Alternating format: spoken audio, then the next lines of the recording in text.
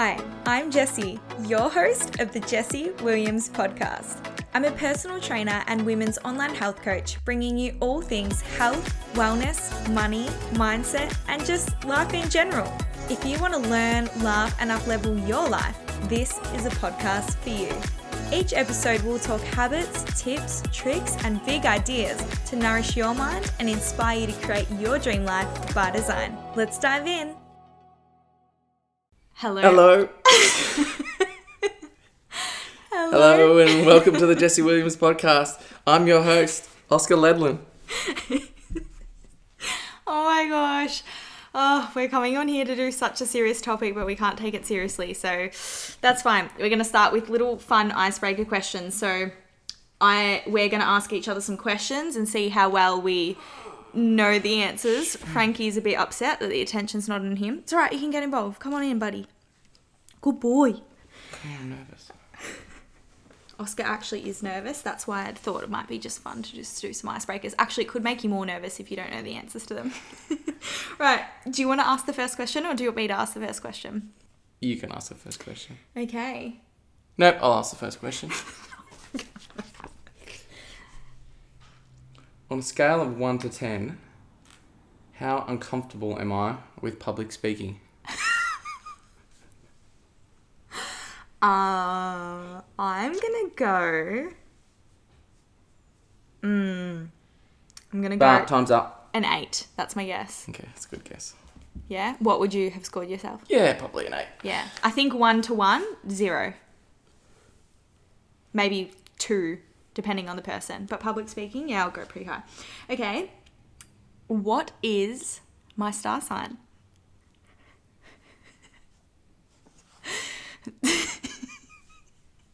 Come on, you know this. Libra. No, just kidding. That's the only one I could think of. Leo. Yes.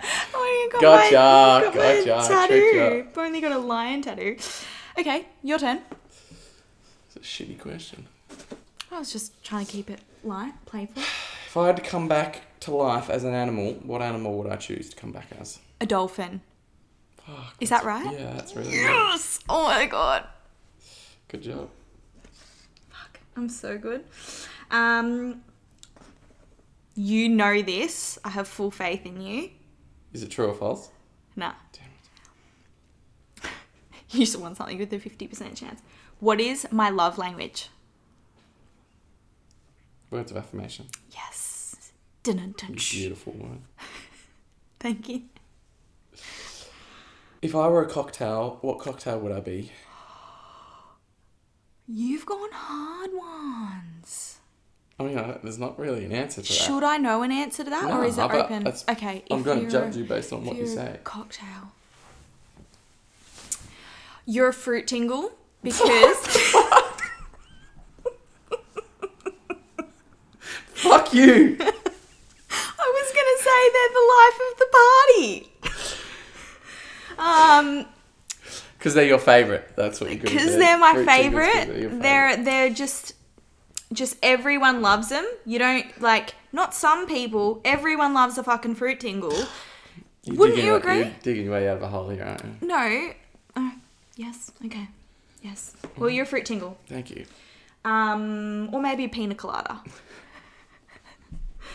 What's something I'm good at or do well? I'm just throwing in a words of affirmation question here. Because now you have to just praise me. Something you're good at or do well. You are very good at talking about your feelings. I am. Whoa, cocky. I am. Okay. All right. Let's just get more into it.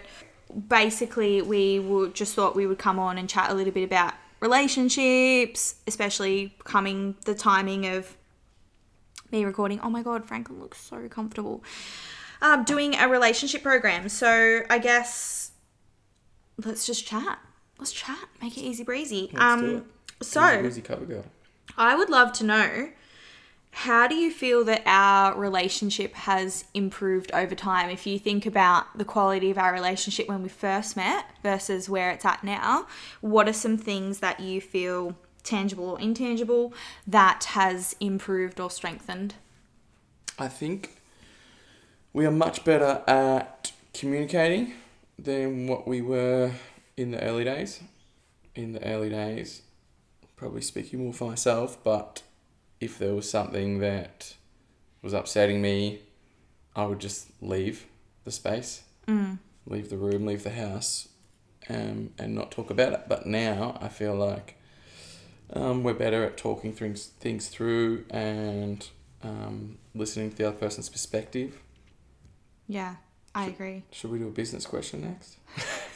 Make you a little bit more comfortable.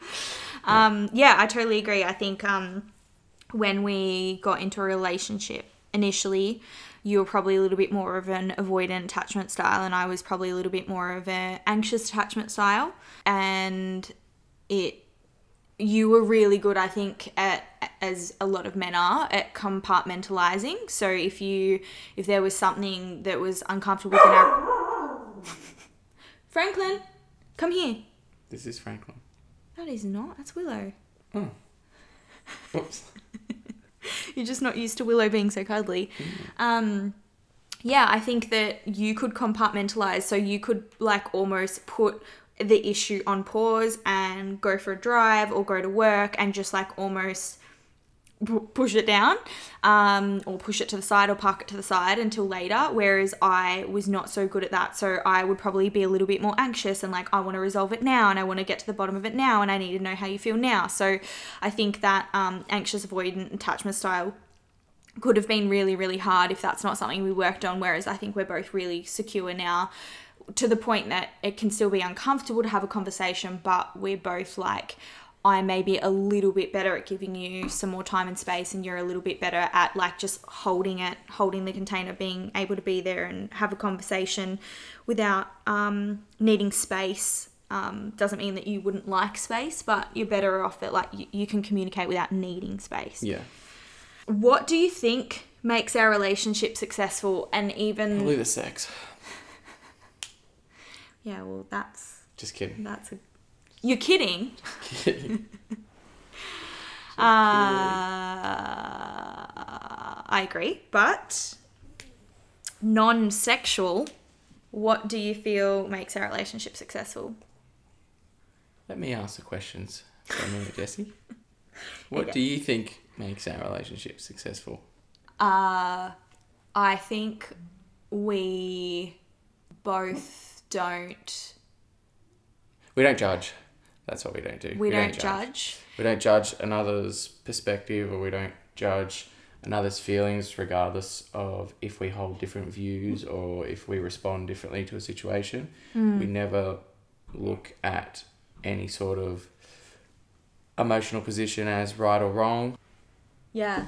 And I think something else that we do really well is we don't expect we don't outsource our happiness to the other person. So, or like have the expectation, like I don't have the expectation that you should make me happy. Like you should do everything for me. It's kind of like I have a desire for you to show up a certain way in our relationship. I obviously have a desire or basic needs that, we'll have quality time together, or, there are boundaries and respect and things that we want to uphold in the relationship. But it's not like this conditional love where it's like, I only love you so long as you do this, this, and this. It's kind of like, whatever you do, I'll love you through that, but this and this is going to make me feel more seen or more heard or more supported and stuff. We both make ourselves happy, and in that we have more to give to the other person. Would you agree with that?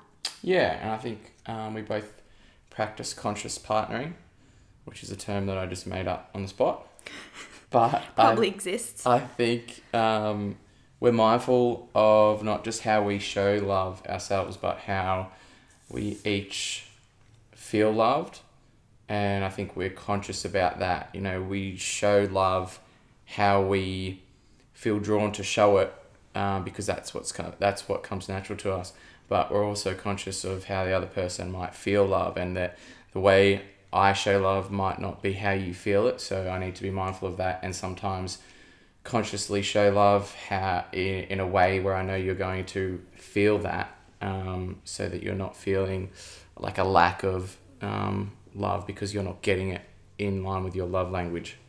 Yeah, I think that's huge. Like, for anyone listening, as you all now know, my love language is words of affirmation, and my second is quality time, whereas Oscar's primary is acts of service. Is your second physical touch? Or, yeah. For me, I am mindful that if I bought Oscar a coffee to work, or if I organised to get the dogs groomed, or I organise the cleaner, or if I was to like iron your shirts or something, you would feel so loved by that. But I think the reason I don't mind doing those things is because you also don't have expectation of me. There's no expectation in the relationship of like, and this comes back to not outsourcing the power or the happiness. It's like, you don't expect me to do anything, but if I do it, you value it. So as an example, if I was really behind in washing and I hadn't washed your bloody jocks and you needed a fresh jocks, you would literally pick them up, go down to the washing machine and throw them in. Like, and you wouldn't do that passive aggressively. You wouldn't be annoyed that, you know, you don't have your fresh Monday to Sunday jocks lined up in your drawer. Yes, Oscar wears Monday to Sunday jocks. But if you did open your drawer and there's fresh washed jocks ordered Monday, Tuesday, Wednesday, all the way through to Sunday, you're going to be like, Jessie loves me. Jessie fucking loves me. Yeah, it's like, it's doing stuff for your partner because you want to, not because they expect you to. I feel like that's really important. Yeah. Yeah.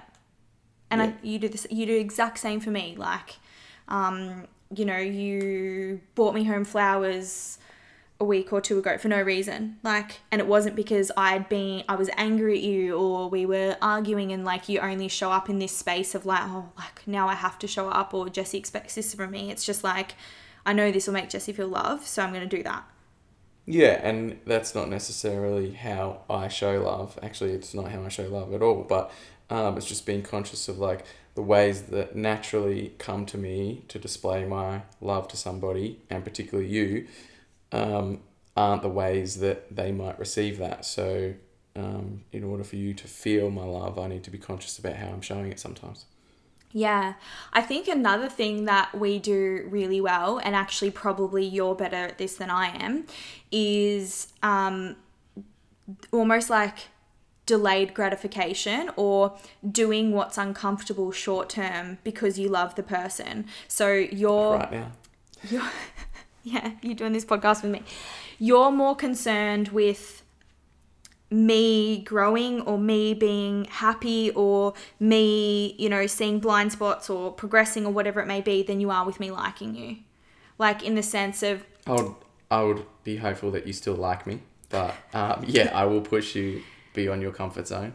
Yeah, but you could you would tell me things that might actually make me upset at you in the time, like at the time, because you know it's what I need to hear. Yeah. And I think a lot of couples, a lot of relationships won't do that. They will tell their partner whatever they need to hear, whatever they want to hear to keep the peace, because they don't want their partner to be upset at them or dislike them in that moment. And it's like, I actually remember, like, it was probably a couple of years ago now, you reflecting something back to me, and it felt really uncomfortable. And I remember like getting a little bit upset and stuff like that. And you said to me, you're like, do you know how much easier it would be to just tell you what you want to hear and have you like me than make you upset because I love you that fucking much? I'm going to tell you what you actually need to hear. And I remember just being like, wow, like it actually is so much easier to just tell someone what they want to hear. But that's actually selfish. That's about you. That's about your partner being happy with you, and you know, thinking that you're so supportive and you're this, but actually telling your partner something really uncomfortable and potentially having them not happy with you in that moment. That's the most loving, difficult thing that you can possibly do. Yeah, absolutely. Yeah.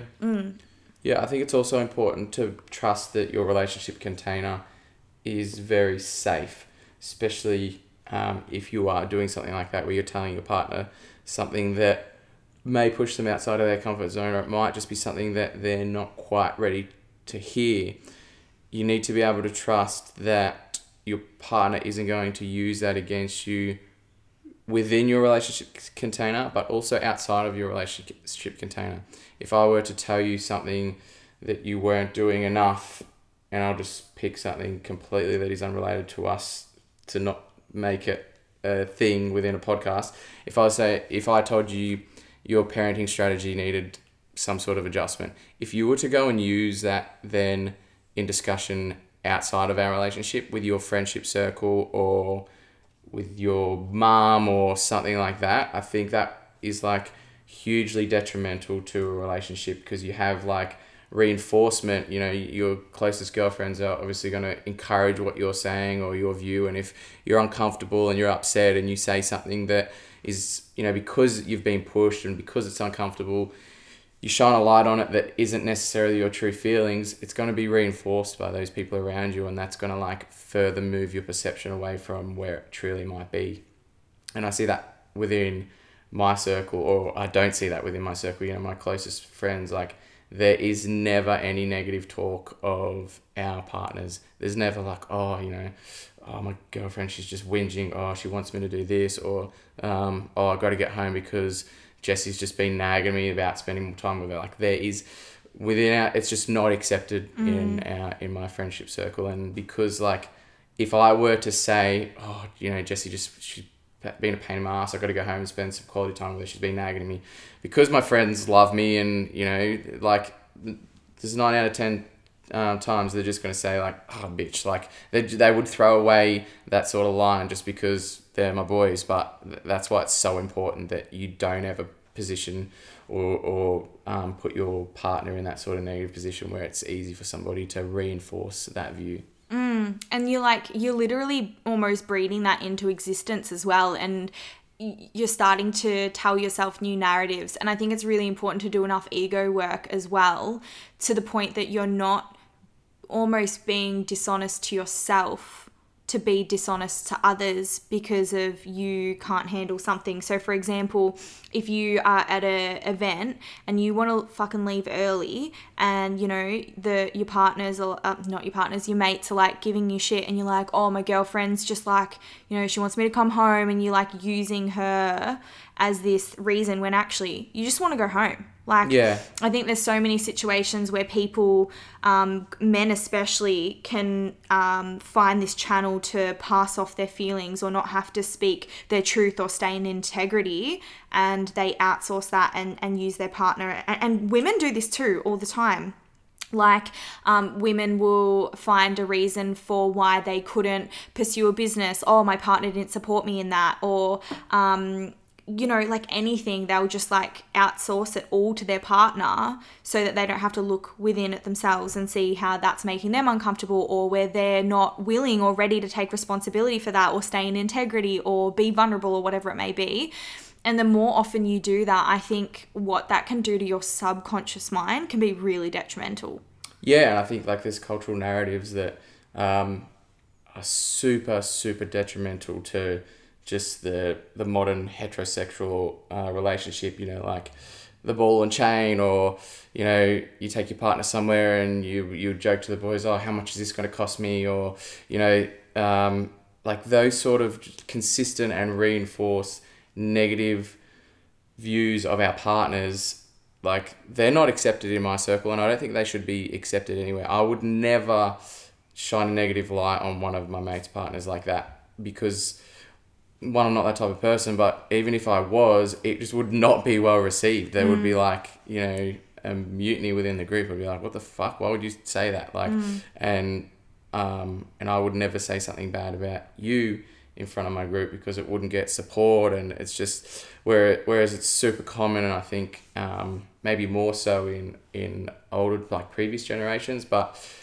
you know, people will have man caves to escape the wife, and like, there's just all these like, got to get away, I need a break. Like, it's just a real toxic view of something. And no doubt people need personal space, and like, there's a healthy way to say like, I'm taking time for myself, or here's an area where I like to go where I can be by myself. Like that's different to being like, I need to escape my wife, or I need to get away from the ball and chain, or that sort of thing. So I think like those old school stigmas, I think like they're hugely detrimental to progressive relationships, and I'm glad that I don't have them anywhere around me.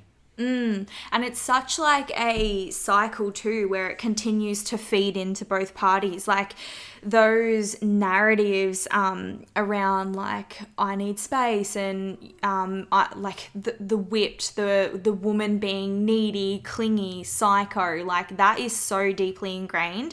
And the issue is the more we breed these toxic narratives, the more they actually become truth. Because if a man is actually almost like having this, space away from his partner, but not in a healthy way, in like a really toxic, like, I just need fucking space, you're too much kind of energy, it actually makes the woman feel more anxious, because she's not actually feeling like, she's like, why does my partner, need all this time, and like he's finding me annoying, and then that makes you feel unloved or not wanted or not desired, and that can create more anxiety. So they do become more clingy because they're wanting to be re-regulated, and then the man needs more space, and it just creates this like avoidant, anxious kind of cycle where it just keeps getting pushed out. Versus if a man can hold, and look, women can be avoidant and men can be anxious, that absolutely happens. But what I've seen in a lot of my work is, as a generalization, it usually is the man's more avoidant and the woman's more anxious.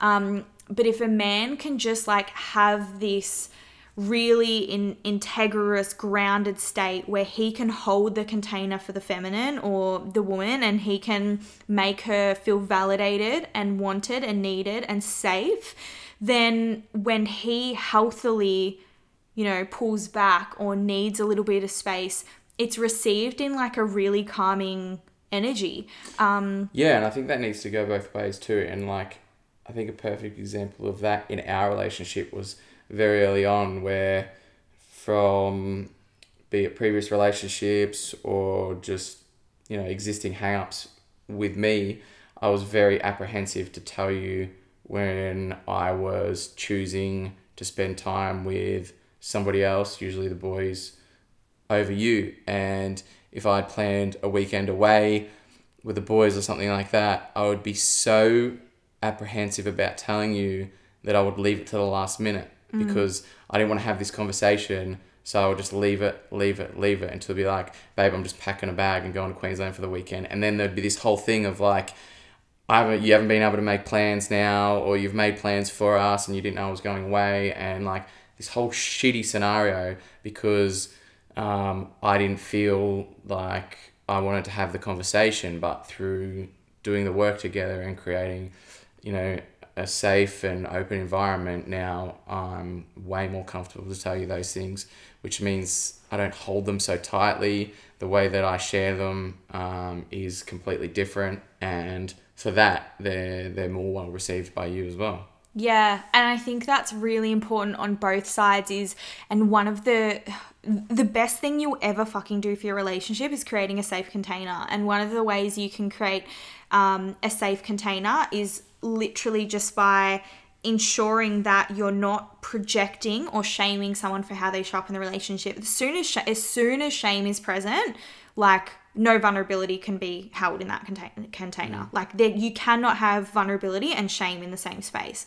So I think when somebody shows up in a way that's poorly, even if it's hurt you or even if you didn't like it or was a boundary, being really, really intentional with your reaction to that and the language you use. And it doesn't mean, be a pushover or don't speak your truth or don't say you didn't like it. Like, you teach people how to teach you, but I think there's a difference in terms of if you had have waited to the very, very last minute to go away, and then I was like, you're an effing asshole, like, why would you do that? Why wouldn't you tell me? And, I got really angry at you, versus me being like, babe, like, why didn't you just say that sooner? And then having the conversation with you where I'm like, I actually don't mind that you're going away. I mind that you told me at the last minute and I can't make plans now, and it's very much about, this thing you did made me feel this way. It's not you're wrong for doing this, but it's like, this thing made me feel like this. Does that make sense? Yeah, absolutely. And I think like that open communication is what my previous relationships have missed. And even like outside of the him-her relationship, just like with friendships and stuff like that, you can explore this sort of stuff like way further with friends than what most of us are doing. But you're right, it's like if you do something to make me upset and then I just like shut off, leave the space, I don't want to talk about it, well then it becomes this whole thing and there's no moving forward from that. Or, you know, on the other side where if, you know, a guy does something, if I do something to you and it upsets you and, you know, you either don't talk to me or you cry or you yell and scream and like there's just a fight over it, and then it either finishes in like somehow we get over it or it's make up sex or whatever it is, and the whole problem is unresolved. It's just left. What is it, Frank? You don't like the sound of unresolved problems, do you?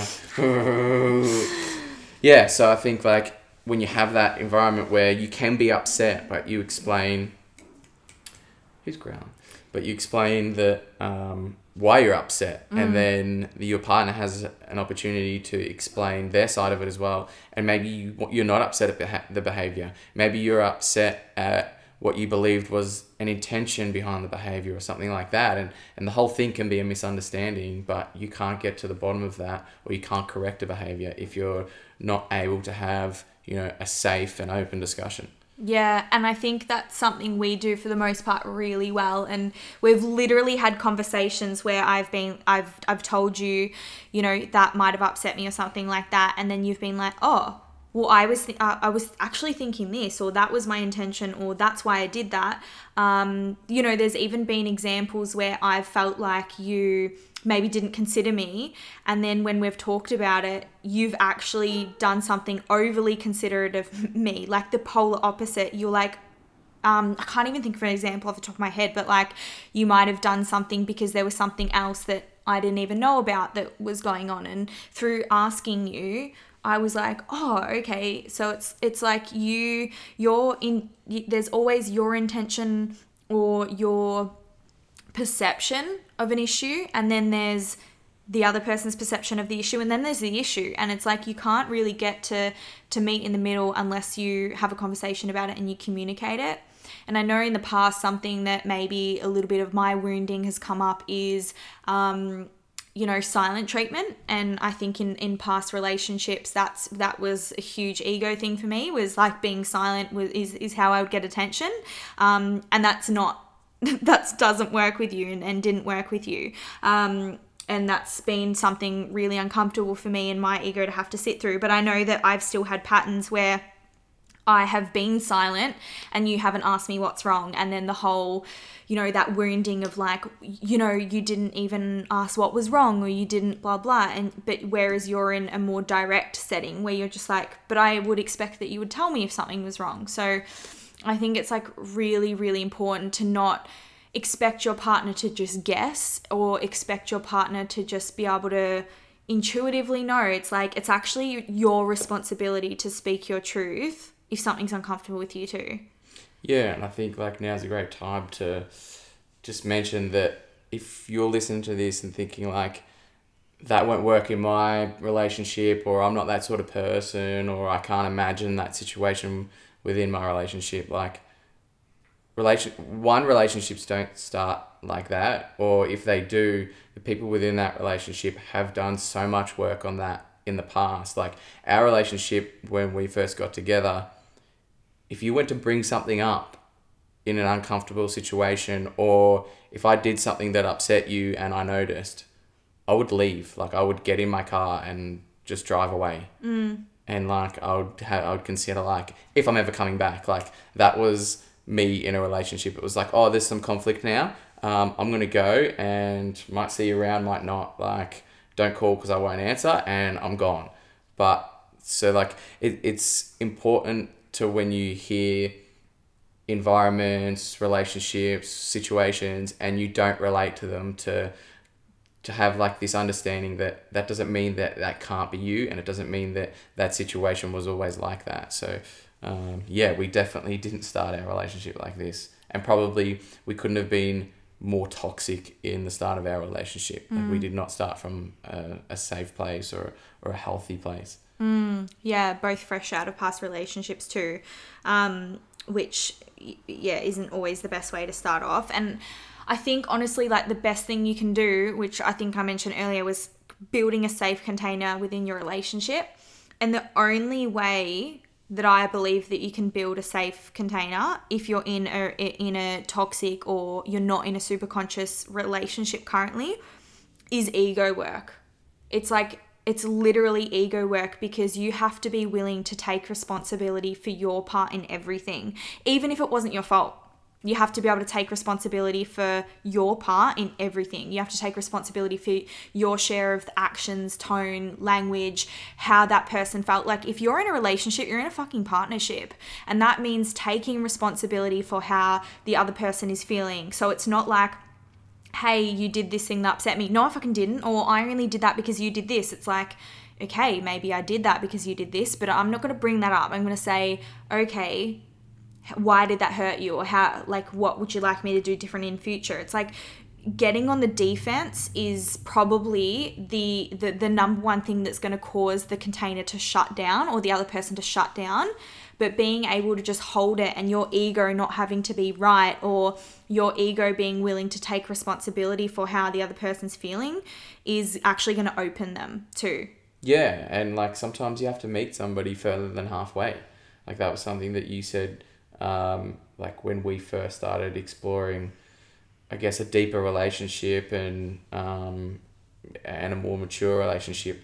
Sometimes, like, you put your ego aside and you meet the person halfway and acknowledge what you did, and they acknowledge what they did, and you take responsibility for your involvement in it.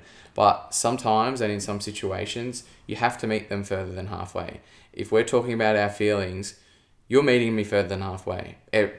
99 times out of 100, if we're talking about our feelings, you're coming further than halfway, because you're more comfortable at that, you're more experienced than that, and you're just more forthcoming with how you feel, and it comes easier to you than it does to me at the moment. So you have to step further than halfway. And if you get to the point where you can meet your partner halfway and you only meet them halfway, well, then your ego's still getting in the way, because it's not a tit for tat. It's not a you go, I go. It's like, once you put your ego aside, you can face your partner without ego, sometimes even when they still have their ego involved. Like, if there's situations where the relationship's evolving and you can put your ego aside, and then there's situations where they can put their ego aside. If you can put theirs aside and it's a situation where they can't, you still need to put yours aside. That's what a partnership is. It's not like showing up 50% every time. It's like showing up as much as you can in every situation, regardless of how your partner's showing up in that particular instance. Yeah, and I think so many people are like waiting for their partner to do this or that, or feel this, or say this certain thing before they make the move. And it's like, you're never going to get there. Like, I'm not going to sugarcoat anything. You're never going to get to a conscious relationship through waiting for your partner to be the one to just do this thing. You need to be able to do it and hold it regardless of the outcome. You need to be able to show up vulnerably even if you're not received in that. You need to be able to speak your truth even if you're not received in that. And like, a really good example is even something I've had multiple women tell me is like, they get frustrated or whatever when they're ironing or cleaning and stuff, because like, oh, my partner just expects it and it makes me so frustrated they expect it. Do it anyway.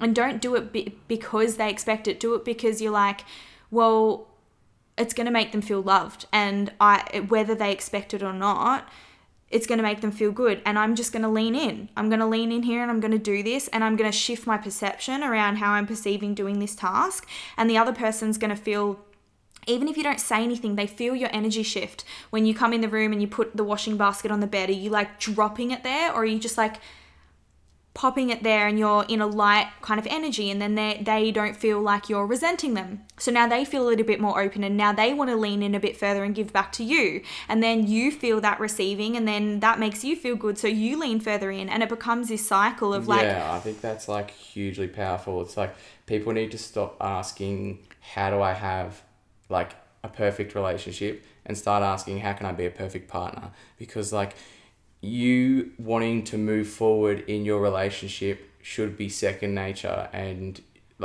second to you wanting to move forward as a partner. And like you said, like, doing the ironing or picking up the kids or doing whatever you need to do as a partner. You should be doing it because you want to be a fantastic partner to your significant other. You shouldn't just be doing it trying to have like more synergy within your relationship. So I think like people can work on themselves individually. It doesn't have to be like, you know, even just my DMs before when I put a question box up, or like that thing I shared yesterday in a story, people have been like, oh, you know, this is what I want so bad, but I haven't found the right person. And like, I'm always trying to do it with the wrong person and stuff like that.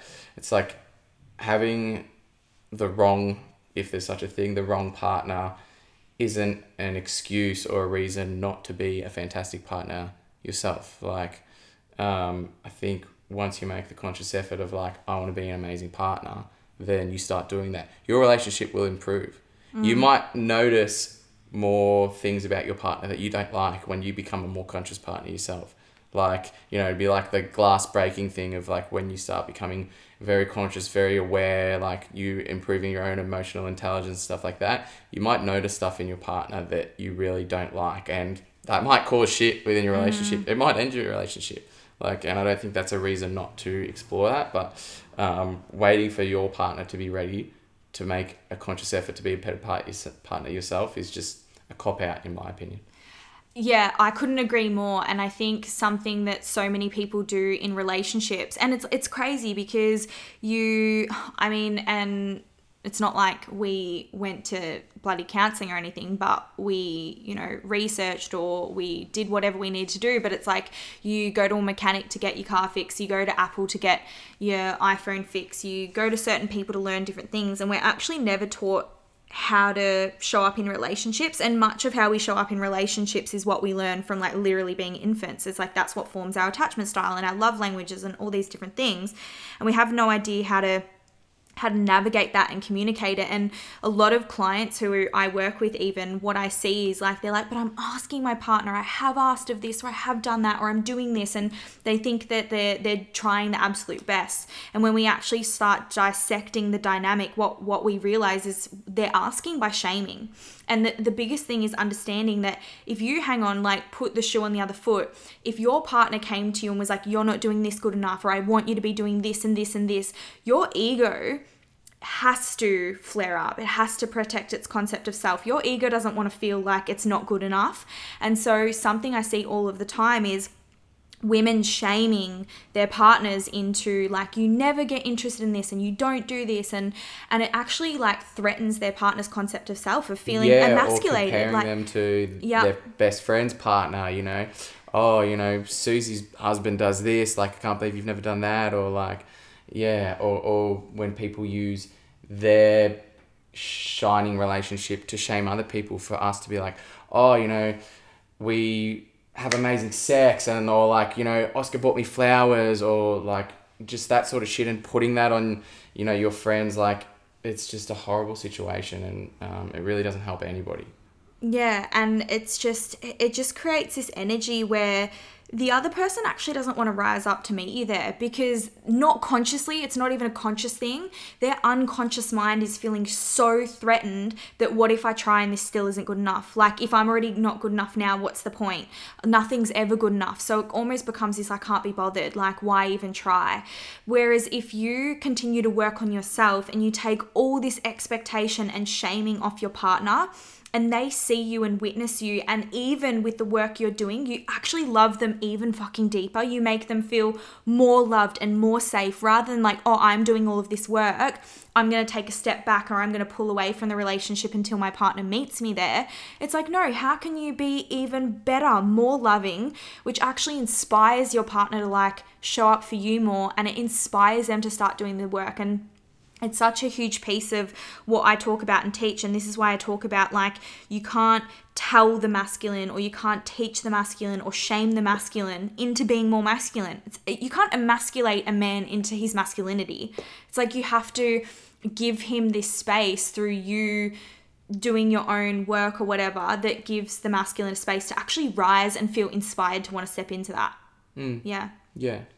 But that's something I want to ask you, actually, on that note, because I did. Oh, you've got a second page of notes. Got a second page of notes.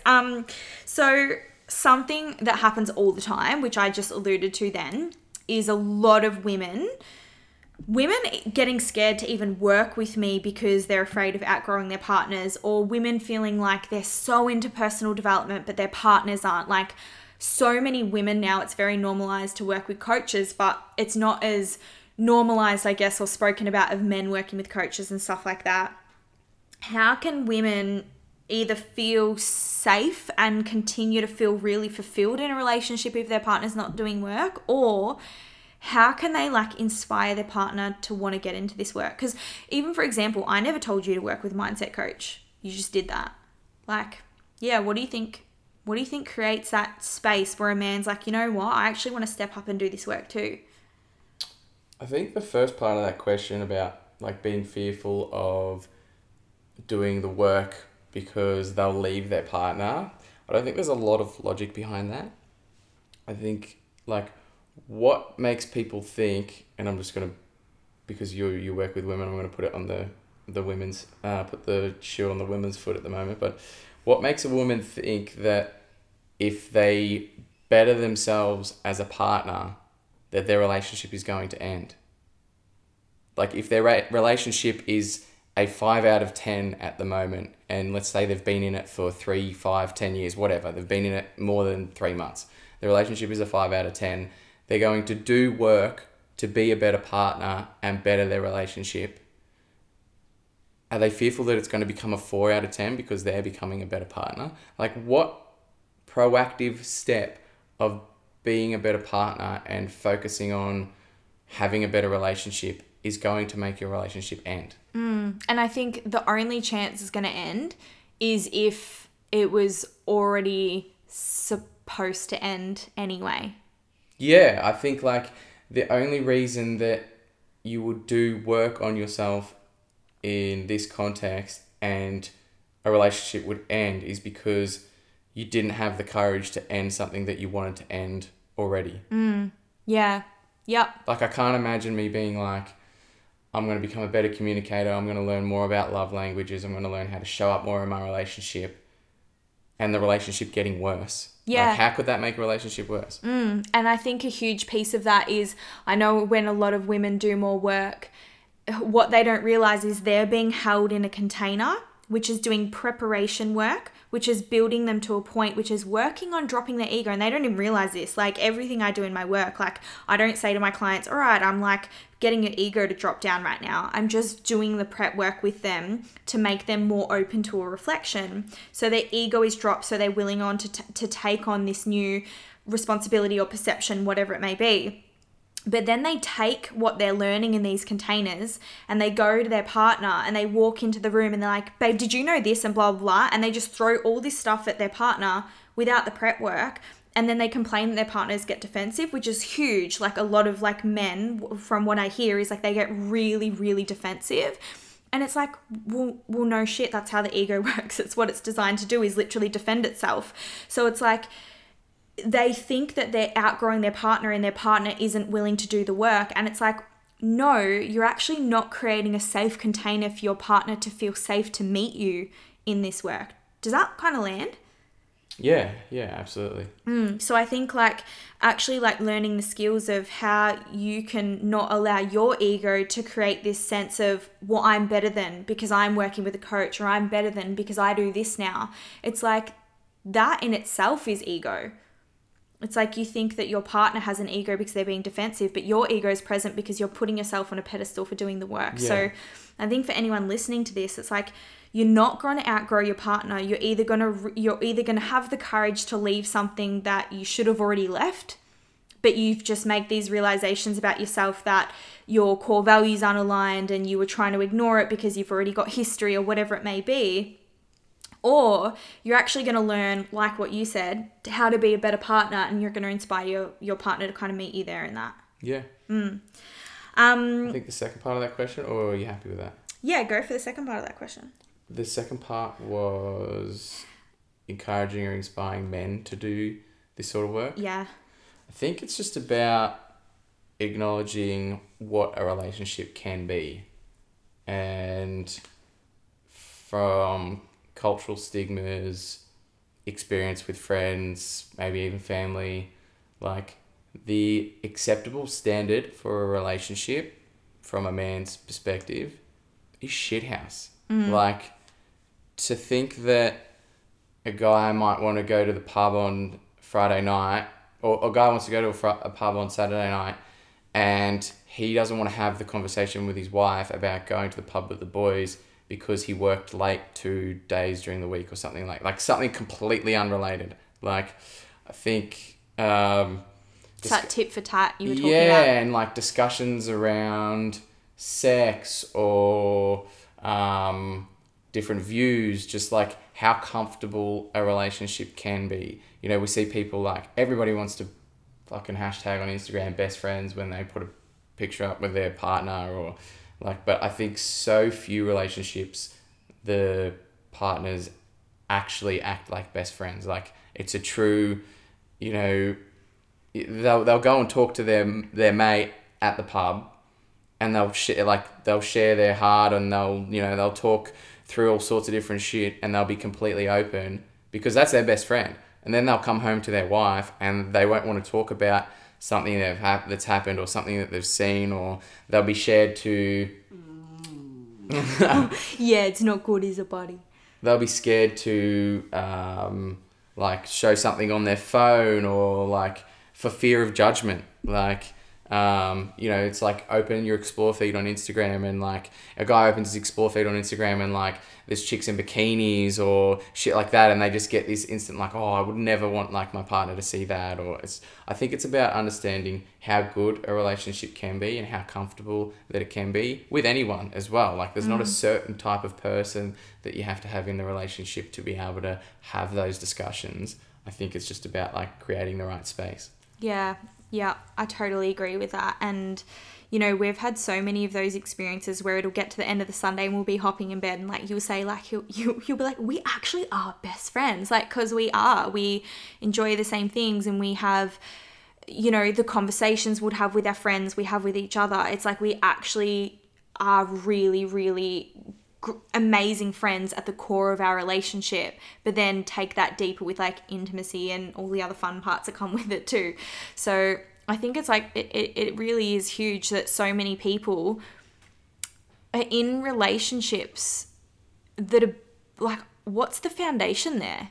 Like, what actually is the foundation? And there is no foundation, but the way in which we've normalized being in a relationship just to be in a relationship, we don't even accept the bare minimum anymore. We don't even accept compatibility, core values, similar direction we're heading in life. You know, how many women will start seeing a guy who says, oh, I don't want anything serious, and their brain subconsciously already goes, oh, cool, I can change that. I'll be the one he falls for. And it's like, he literally just told you he doesn't want a relationship. That's the bare minimum. The bare minimum you need is someone who's ready for a relationship, and they already bypass that.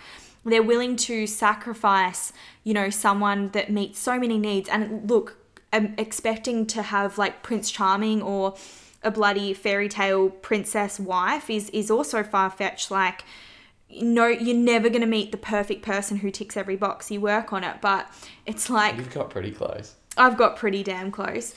But yeah, it's just like, you might not have a fairy tale, but also like how our society right now, the relationships we're in, it's like you're not even getting a bare minimum in your relationship, really. You're not even getting respect. Like, respect, how much respect is missing in relationships these days? That should be bare minimum.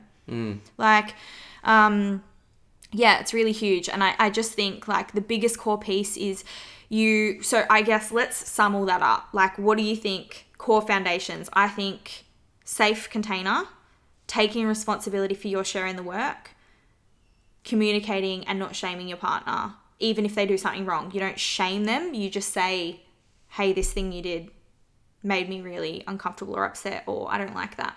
Yeah. What else? What would you add to that? What's like the important ingredients? I think you've covered them all, and like the biggest ones being a safe container and no judgment. Like, I feel like I could... 9 out of 10 relationships outside of our immediate circle, 9 out of 10 relationships, you could put a couple in front of me and I could ask them each one question and watch them lie. Like, because they would just be so, I would like say to him, like, I'd show him a picture and say, do you think this chick's hot? And like watch him look at his partner and lie to her. Like, you know, just like little, just the most inconsequential and just doesn't matter at all. And they would feel like they can't just say, oh yeah, she's cute. Like they just little things like this, or like, you know, does it annoy you when he does this, and watch her be like, oh, I don't want to say, like, I don't want to create a conflict. And like, it's just horrible to think that it's supposed to be the person that you love most in this world, and you don't feel like you can completely be yourself in front of them. It's horrible. And actually, I think that's a huge piece too, which is actually going to be a whole week in my relationship program, is sovereignty. Actually allowing your partner to be their own being outside of the relationship dynamic too. And that sovereignty comes in with like unconditional love too. It's not like, you know, you're a human. If I come in and I'm like, you can't follow any girls on Instagram, and if you like a girl's photo, then like you don't love me, and you can't, you know, and I start putting all these rules, I'm actually taking away your human experience, your ability to experience life and explore things and have your own desires and interests and all these sort of things. And yes, there also needs to be boundaries. So, you know, a boundary for me might be like, I don't care if you follow any girls on Instagram or like their photos, but if there's a basically naked photo of a girl, then you liking it may make me feel a bit uncomfortable because how other people perceive that or whatever. That could be a boundary. I feel like I need to say that I don't follow many girls on Instagram and like sleazy photos, just to put a little disclaimer on that. This is a very unrelated example. Yes, I'm just talking to things that I know that come up as issues, especially in my work. Is a huge one is like them liking girls' photos. And I think boundaries are like so important, and you need to respect the boundaries that you're setting, and you need to respect the boundaries that your partner has set. But you can't set boundaries on somebody's intentions, thoughts, or feelings. Like, you can't do that. You can only set boundaries on behaviors. So you can't like say to somebody, you know, like a big one along the same lines is like, oh, do you think this girl's hot? Like, it can't be a boundary for somebody's perspective of that, or like, would you like this in our relationship? If you ask that person, you can't judge their answer because that's not a boundary. You're like putting your imposition and judging their thoughts, feelings, perceptions, expectations, whatever it may be. So I think you need to be mindful of like, oh, it's a boundary for me if my partner thinks this. Or like, no, that's not a boundary. You're trying to control your partner's thoughts. Yeah. Like you're trying to do some mind control shit if you're saying like, it's not okay if my partner thinks. I couldn't agree more. Yeah, it's and realizing that is complete insecurity. That is like not trusting your partner to just be human. Like, you're fully taking away their experience. And, you know, an example for us is I don't have any boundaries with how often you see your friends versus me.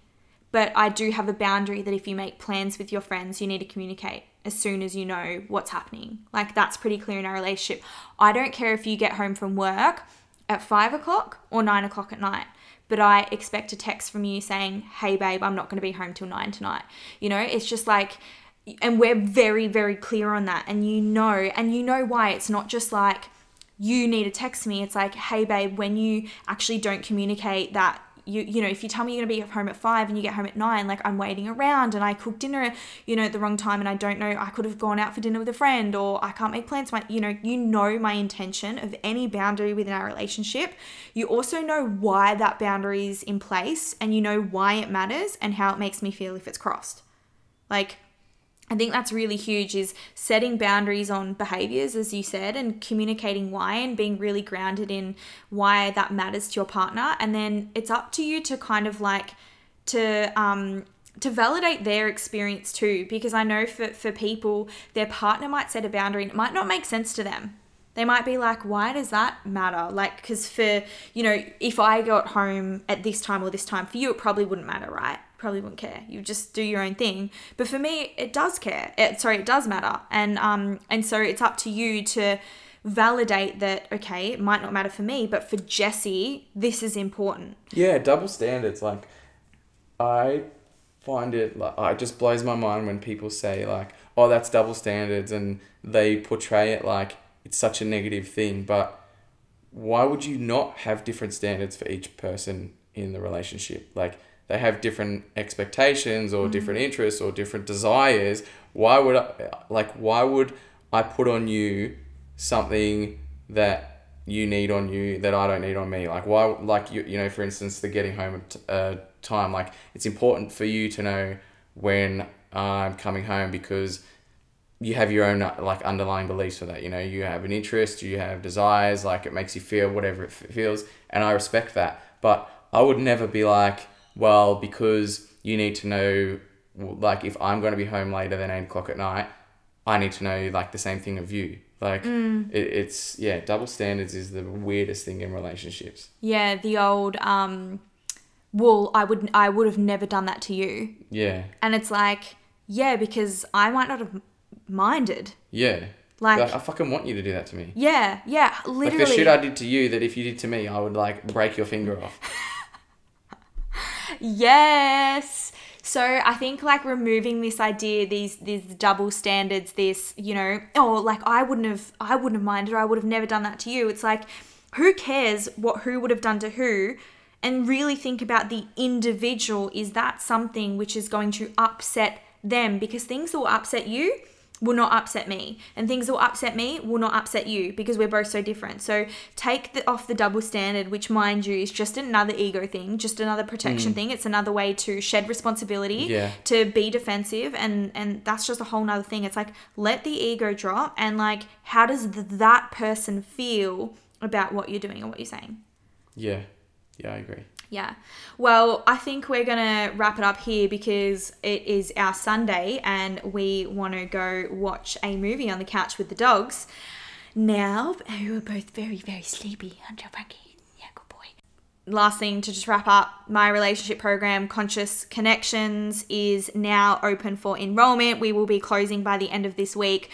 So if you are a woman who is wanting to go deeper within your relationship, if you want to understand how you give and receive love, if you want to know your attachment style, if you want to understand the difference between the male versus female brain, how we communicate differently, how we process differently, if you want to learn how to hold space for your partner while allowing them to be their own person, if you want to create safe dynamics, all of the fucking juicy things, I will pop in the show notes a link so you can join that.